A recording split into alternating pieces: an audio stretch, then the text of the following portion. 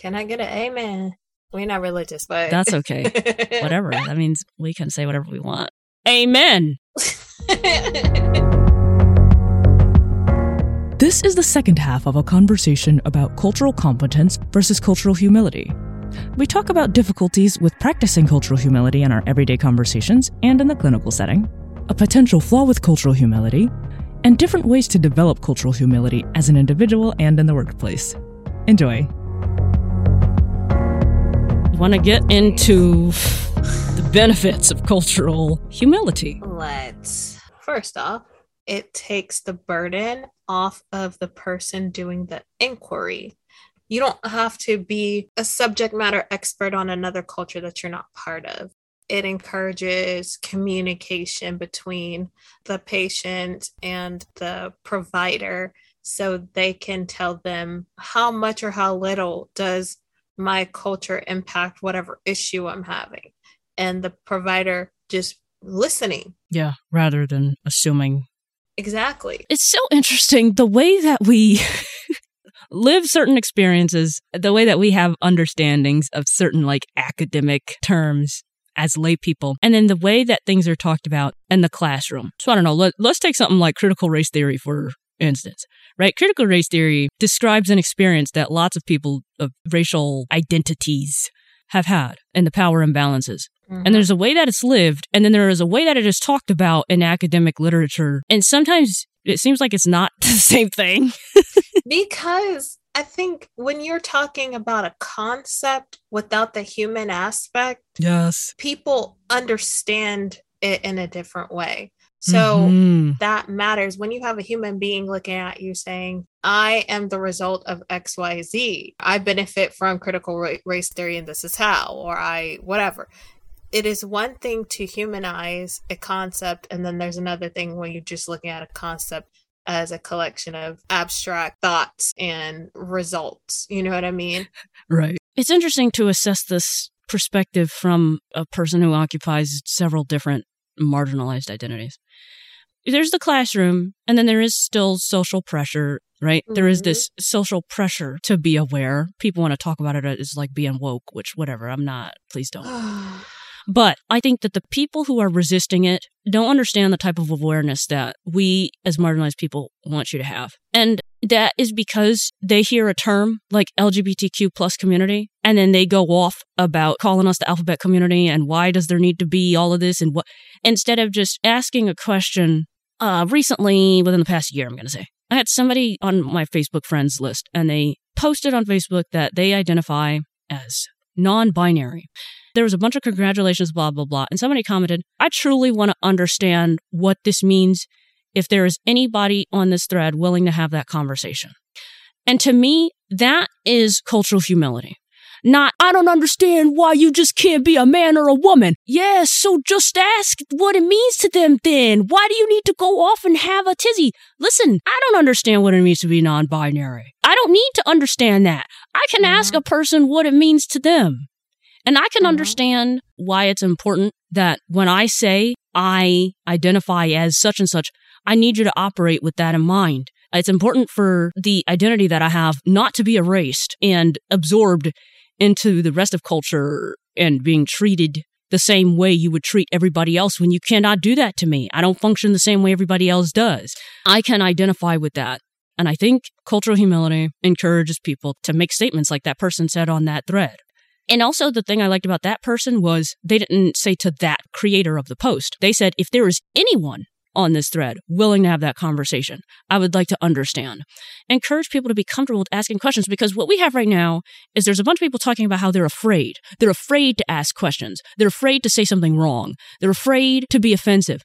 And you don't have to be afraid when you realize that what really needs to happen is you need to give people the opportunity to talk about their experiences. And I will say, as a person who is minoritized and marginalized in several senses of that word, it is a struggle on both ends, whether you're in the dominant group or not. Because what has happened is, for so long, I have said, hey, this is my experience. And then people go, oh, go sit down. No. And so now I don't want to talk to you about my experience. Yeah, that's where I was. I don't want to tell you. I don't want to talk to you because there is a history of dismissal and mistreatment. So listen, there is work to do from both angles when it comes to cultural humility, when it comes to encouraging patients or people to talk about their experience and encouraging providers to ask questions and ask people, the public, to inform them about their experience, about how culture plays a role or whether it even does in the first place. I'm about to contradict myself, kind of. This is what this podcast is about. We're breaking it down and exploring our understandings, and let's go. To the point of your friend that came out as a non-binary person, and to the person that responded, I'm really interested if anyone would be willing. I think that's great. But I'm of two minds. This is kind of going back to what we're talking about and like the human aspect of learning about a concept. It's not that person or any person who was part of the LGBTQIA plus community to educate people. It's not what? It's not their responsibility to educate others. I've had someone recently apologize to me because they were sort of asking me all these questions about Black culture and things like that. We're friends. So I was like, okay, I answered this person, but it put me in a very uncomfortable situation. I won't lie. And this person did come out and they were like, hey, I realized that I was basically using you to get all of my questions out where I could have gone and done my own research. And that was because a big push. You can hop on YouTube and you can. The gift of having all these different influencers and creators and YouTubers. God. I mean, there's so many folks. And that is not divorcing the human from the concept. It makes it even easier because you don't know this person. So you can see what this person, they have given freely of their time, of their energy, because let's be 100. If it's anything that's not plain Jane, white American, it's going to get some pushback. Yes. So you know they catching heat in the comment section.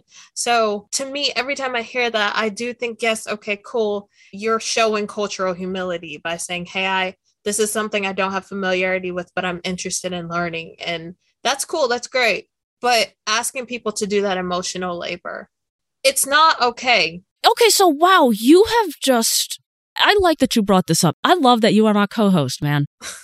Because with you having just said that, I don't want to say it helps me see that there's a flaw with cultural humility, which, whatever, like there's going to be flaws with all these different things, right? Because at the end of the day, the fact that we need terms to tell people to treat people like people is really messed up, okay? So but here we are having a podcast episode about it. We have a podcast because of this. We have a podcast because of this. Podcast period. But that can be a flaw with cultural humility, especially when we talk about it. We're going to get into cultural humility in the workplace. You know, when you talk about cultural humility in the provider-client setting, that's very different from cultural humility as I exemplified with the non-binary person coming out on Facebook. I agree with that. That's different. And so maybe this is where cultural humility, people need to be very careful about extracting this from the clinician-client setting, because there is a right way and a wrong way to do this. And with the clinician and the client, though, I mean, I still think there does need to be encouragement and education on both ends, because like I said, there's a history of dismissal and being dismissed that are like, now y'all are telling us to come together. And while you have been worried, or your people in your group have been worried about, well, we got to learn about another thing, we in my group have been sitting back and be like, well, I got to figure out how to explain this to them so that they don't lose their shit over me saying something like pronouns. Yikes. Or there's going to be some tiptoeing and people feeling like they're walking on ice from both sides. That's what people don't understand. On the side that does get extra defensive, that does all the dismissing, they don't understand our perspective. And cultural humility encourages people to have a sensitivity to that. Maybe, you know, it wasn't really brought up in the text that we read, the history of being dismissed and all of that. So, I guess I kind of brought it up earlier when I was talking about medical literacy in regards to like Native American tribes or something, right? Because sometimes not acknowledging the difference in beliefs is a type of dismissal. It says that it's not there. It says that we don't need to meet you halfway or 25, 75, or whatever. So we found articles that cover these concepts in the broadest sense of these terms. And here we are as individuals breaking this down and trying to relate to it and pointing out the flaws and beauties of these concepts. I mean, I think that cultural humility is a step in the right direction with encouraging people to communicate openly about differences rather than just say we can't talk about it, which is what a bunch of people want to do this. You shouldn't talk about it. Don't have it in the classroom. Don't teach your kids about it. And we cannot have that. We need to encourage people to communicate openly, be willing to learn and not make somebody else's experience about you. Yeah. Stop doing this. Stop centering yourself and other people's experiences. One of the benefits that was in this article was that the idea of cultural competence, which we already said can lead to stereotyping, gives people a false sense of security. And of course, cultural humility removes that. Cultural humility says, you have implicit biases. It's not good or evil. It just is. We are humans. We are pattern-seeking creatures. We do it in order to survive. Mm-hmm. And sometimes those survival instincts, they extend into areas of our lives in which it's irrational. And so we have to check ourselves. Cultural humility says, check yourself. You don't know. Don't think that you know. Assume that you don't. Just ask. Cultural competence says, bring these facts with you to the session, right? Like you get your book learning done and now you know. And no, you do not. So this is a benefit of cultural humility. It says, don't even incorporate book learning. Just ask the people. If you remember nothing else, you will remember that. Okay, why don't we get into the criteria now? The criteria of cultural humility. These are 3 criteria necessary for developing cultural humility. Yes. First is lifelong commitment to self-evaluation and self-critique. Checking your implicit biases, acknowledging that you have them, and then putting them aside to hear what the other person has to say. And then seeking out those opportunities, I guess, too, right? Mm-hmm. Which, again, is something that we have to be careful with. And I think people need to learn how to criticize and evaluate themselves, their own behaviors and thoughts without thinking it's good or bad. Right. A lot of people are afraid of being called out, and instead you need to take it head on. If somebody calls you out, you need to do some self-reflection rather than just saying, I'm not that. I don't think that way. It is a knee-jerk response that we all need to get rid of. Mm-hmm. When you have a commitment to critiquing yourself, if somebody calls you out for doing X, I don't know, being transphobic or racially insensitive, you need to do some self-reflection and think about, well, why did they say that? And you can ask a person why they said that, right? If somebody is openly calling you out, to me, that's an invitation to have a conversation. Sorry, I am saying that. You might not feel that way, Olivia. And the person who called them out can say, no, you need to Google this. Here's a YouTube link. Go look at this. People can do that. But I do think if you have stepped up to confront someone, have a conversation.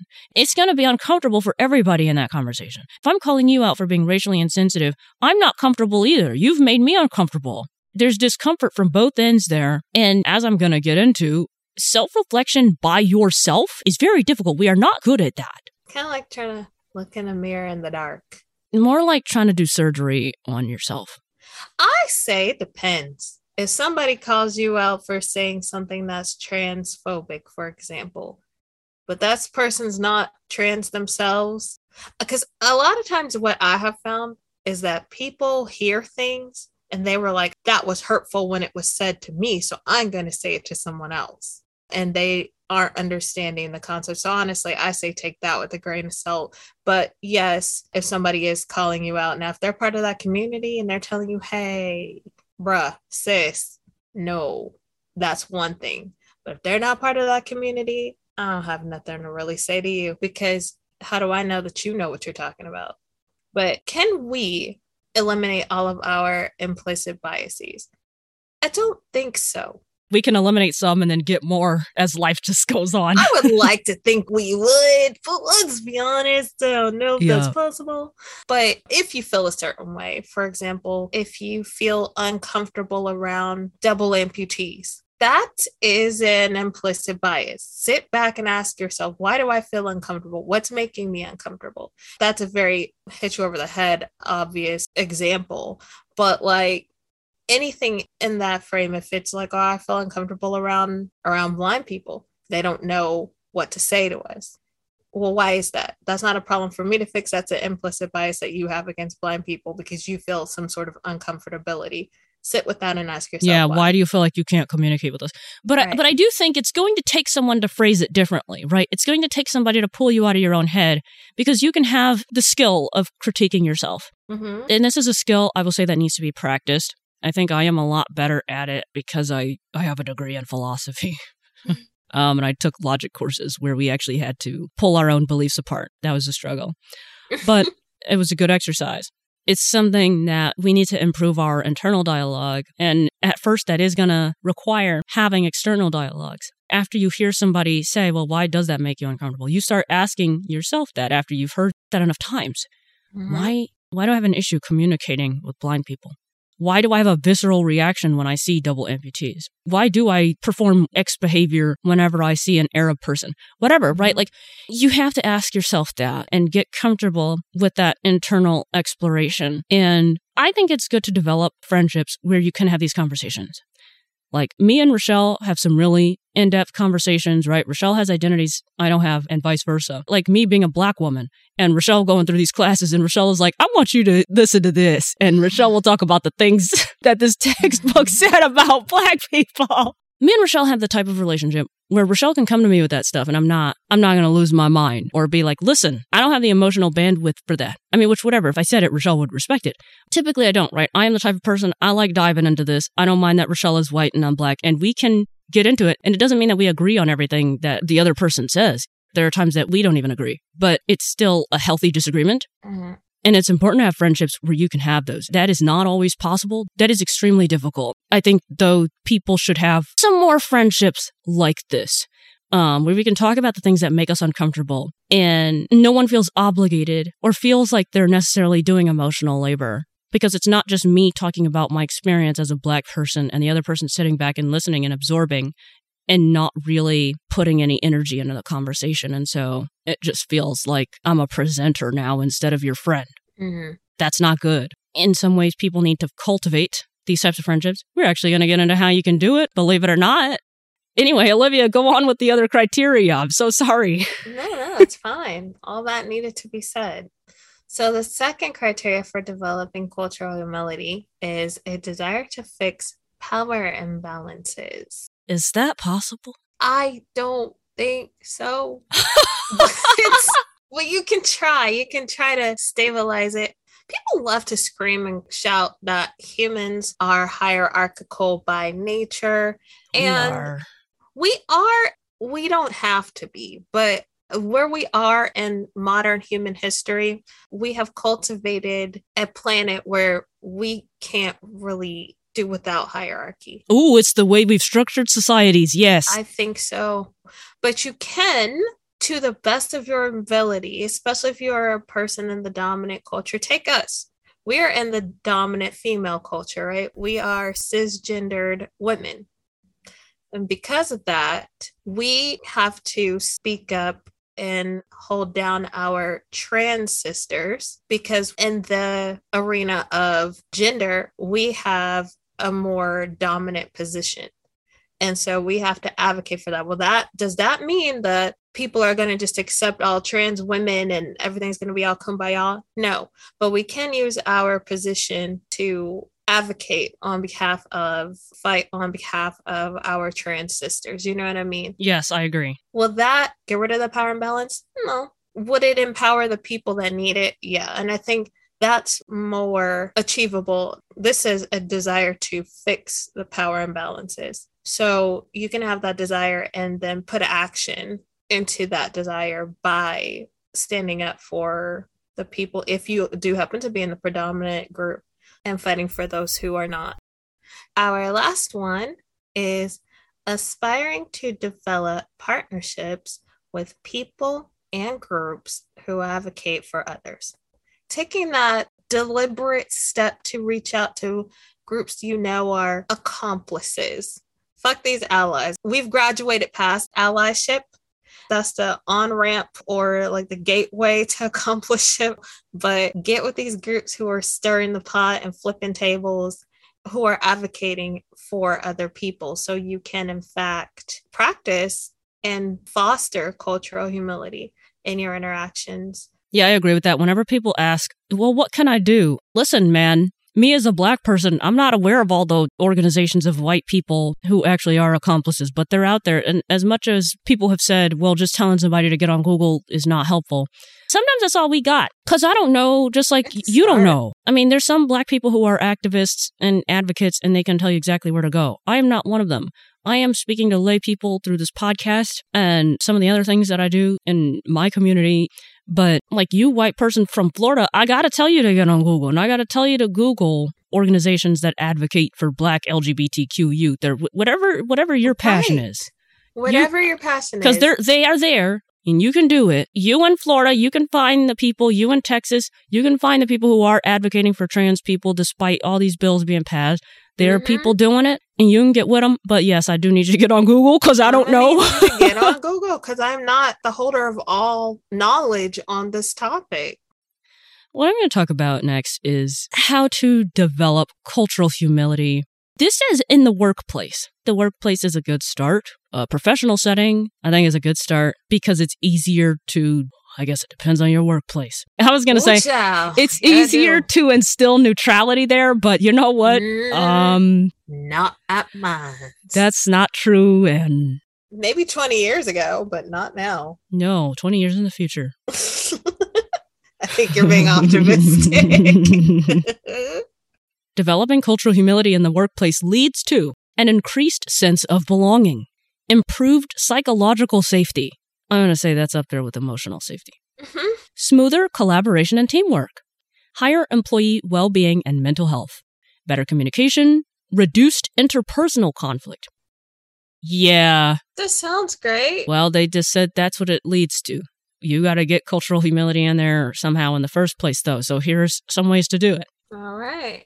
Create opportunities for your team to get to know each other. As an introvert, I take issue with that.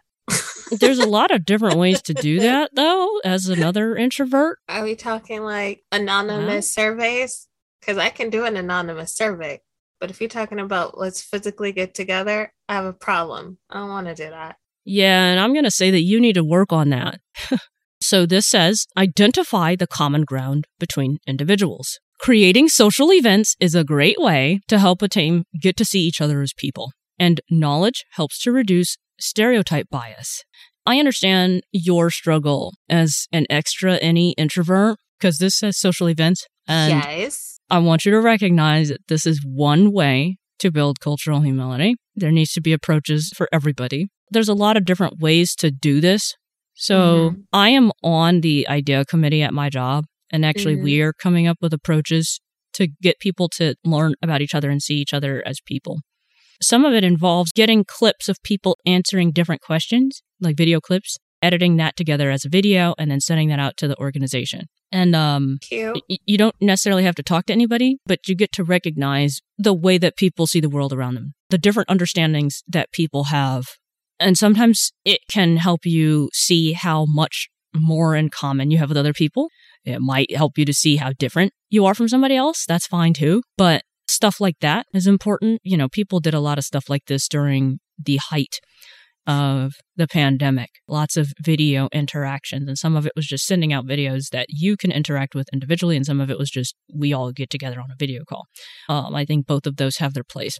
So that's just one way to put a different spin on that. The second way to build cultural humility is invest in coaching. Lots of places are doing this. My workplace has done this. A core part of developing cultural humility is developing self-awareness, like we talked about earlier. And as I said, self-awareness is difficult to work on by yourself. And the cool thing about bringing a coach or a consultant is that can strengthen your reflective skills by providing opportunities to practice conversations and challenge your assumptions. I think that's interesting. I mean, when I did I don't even know what my workplace called it, and they brought on a consultant from a company. She was doing the types of things that I was talking about earlier that I did in my logic class in college. Write down some assumptions you have. Write down biases that you've overcome. This leads to interesting conversations, right? Because I'm sitting in there, and then somebody admitted they had biases surrounding blind people, right? Like when I first started there, they openly shared that they were uneasy about having a blind person in the workplace and the specific thing that we do, which is fine. That's not surprising. I'm not surprised by that at all. And I'm not hurt by it either. But it's important to have these conversations. And it's important to even have an instance like that where someone can say, I was uneasy around you. Now, everybody can't do that, right? This person is my friend. That's most likely why they were even comfortable saying that. I understand that. It's just interesting to have everybody in a little circle. It was like a group of 10 people or whatever it was. We're all going to talk about our biases. And there will be people who say they don't have any. You will always have those people. That's fine. And then there are some exercises where people will get defensive. There was an exercise where they had you write down your top 10 or 15 people in your inner friend circle.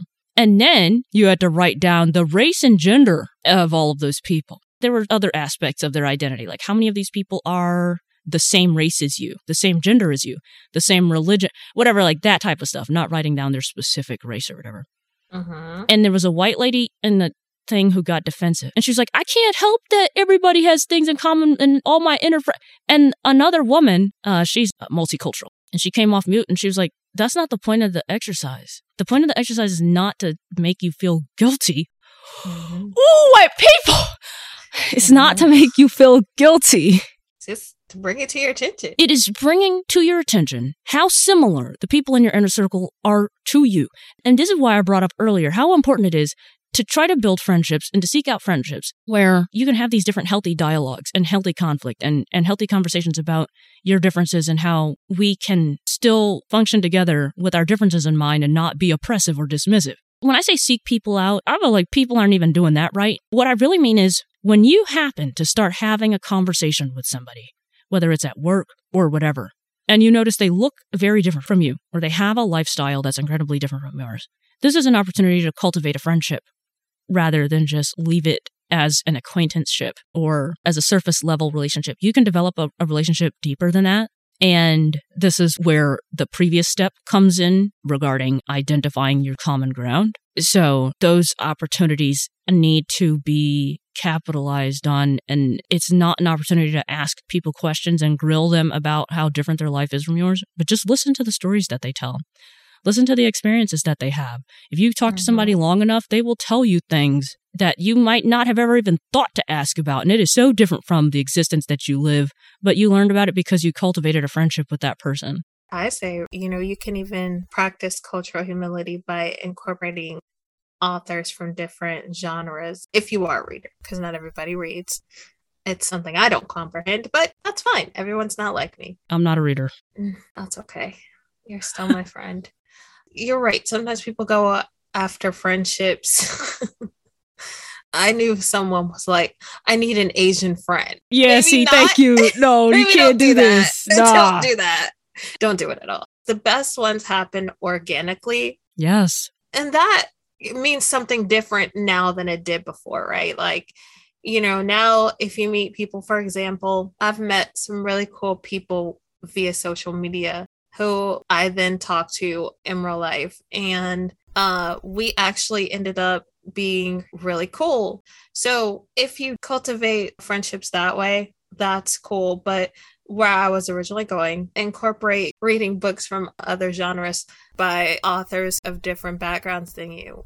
There was this book that I read it was an autobiography, and the book was called My Father's Honor. And it was about a woman living, I believe she was Pakistani, or is, she's still alive. And she was just talking about her culture. And I'm like, this is nothing I've ever heard of before.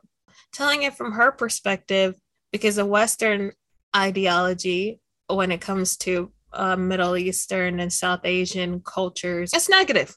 Reading her book in her words and her talking about her culture, I learned so much. And I was like, I never knew that. It broadened my horizon. So I think that's another thing that can be done. I love that suggestion. Number 3, an approach for building cultural humility is let other people lead the conversation. And you may find that culture has no effect on a particular circumstance or may impact it in an unexpected way. Yes. For example, I'm still living in my childhood home. It's not a cultural thing. It's not a Black American thing. It's not an American thing for me to be the age that I am, still living in my family home. But it is based on economics and the cost of living and so on and so forth, and where we live and what I deem to be acceptable. Could I potentially move out? Sure. But would I be dodging bullets? Very much. If I try to move in a place with my price range, you can't say your biggest issue is being Black or your biggest issue is being blind. No, actually, neither one of those are my issues right now. The issue is the economy that's affecting all of us, but in different ways. So number 4 is use what you learn for good, not ego. Yes. And yeah, this is massively important. I think it's important Oh my God. to obtain this knowledge and not sit on it. Go educate other people, go help other people. We talked about earlier, seeking out advocacy groups and opportunities to seek accomplishment in helping marginalized, minoritized groups, whoever, and not just sitting on the knowledge that you have or using your awareness as a flex, like some people like to do. Like, don't do this. Just stop that. Do some real shit with it. Do some real shit. It is not a flex. Please don't become those people. Oh, I think of people as people. Or I have insert marginalized group here. Friends, children. Yes. Don't do that. Or I spoke to a Vietnamese person and they told me this. So now you are subject matter expert. You are not. That was that person's situation and they told you their thing. Or the white people who think they got it down because they go to Africa every year. That one really takes me, or they can speak the language and so they are so integrated and no, you're still not. Just cease and desist. Or the white people who grew up in the hood. Oh my God. Nope. I'm blacker than you are. No, you're not. You won't ever be. Oh, wow. I've never heard that. I have heard the white people who say they understand what I'm dealing with because they grew up in the hood. Like I grew up in the fucking hood. Shit, I didn't, but you'll still never have a better understanding. What does that even imply? Ooh, that's almost a whole other episode. Yeah, you grew up white in the hood. I can't tell you shit about being white in the hood. You are a subject matter expert. That is your lived experience. But you can't be like, well, I grew up next to everybody on my street was Black, so I understand what it's like being... No, you don't. No, you don't. You do not. You understand. You can recognize... I need people to start using that word more.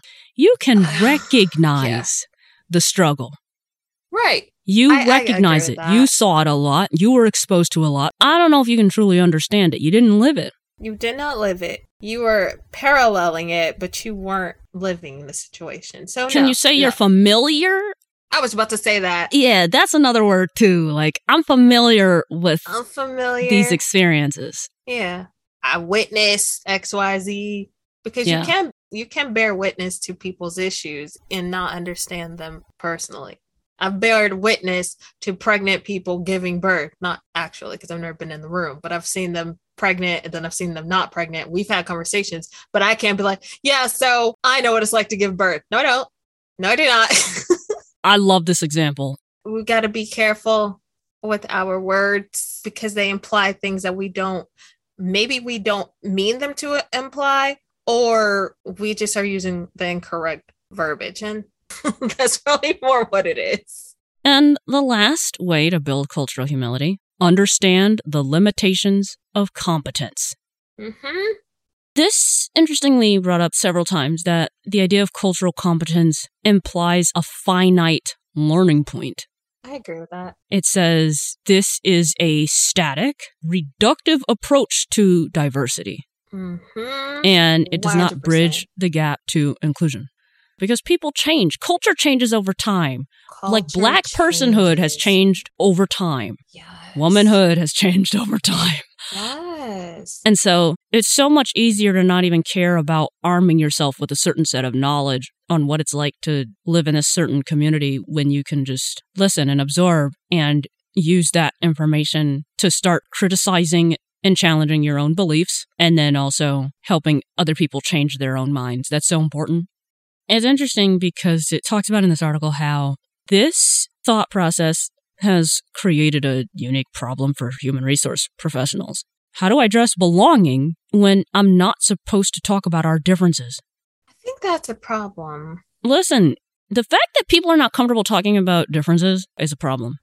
Yes. Because me saying that we're different is not saying we don't have anything in common or that we disagree on everything. This is an opportunity to celebrate our differences and embrace them, and acknowledge them is another thing too, right? And make sure that other people don't erase and dismiss how other There people it are is. different. Ooh, we got to work on that. Acknowledging differences is not inherently a negative thing.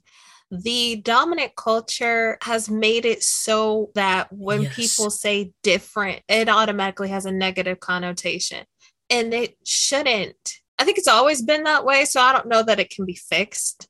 But acknowledging differences, for example, between, say, you and I worked at the same place, we're both blind, and say we're the only two blind people. That's an obvious difference. And so there are going to be things that you and I would do differently. And even between the two of us, even if I was total or you have partial sight, whatever the case may be, it doesn't matter, because even between two people of the same culture or whatever, they'll do things a little bit differently. And that's fine. That's not inherently a bad thing. And I think that's where the issue has come into play, where they're like, well, we can't talk about people being different because that's somehow negative. No, it's not. Well, and I think this is a good example too. Like, take something like a diet. People can have wars and conflicts and all these different issues over diets and how people should or should not eat. But that is not necessarily the purpose of people sharing their differences in the way that they eat or celebrating it. I think we've had a couple events in my workplace where there were different dietary options, or like we talked about a common dish at our family's tables during the holidays or something. I don't know, whatever. Mm-hmm. I'm thinking of several different things. Mm-hmm. But it's just an opportunity to celebrate it and learn. You never know when you're going to use that knowledge. I think that's the one thing to keep in mind with diet. So like, you and I have two different diets.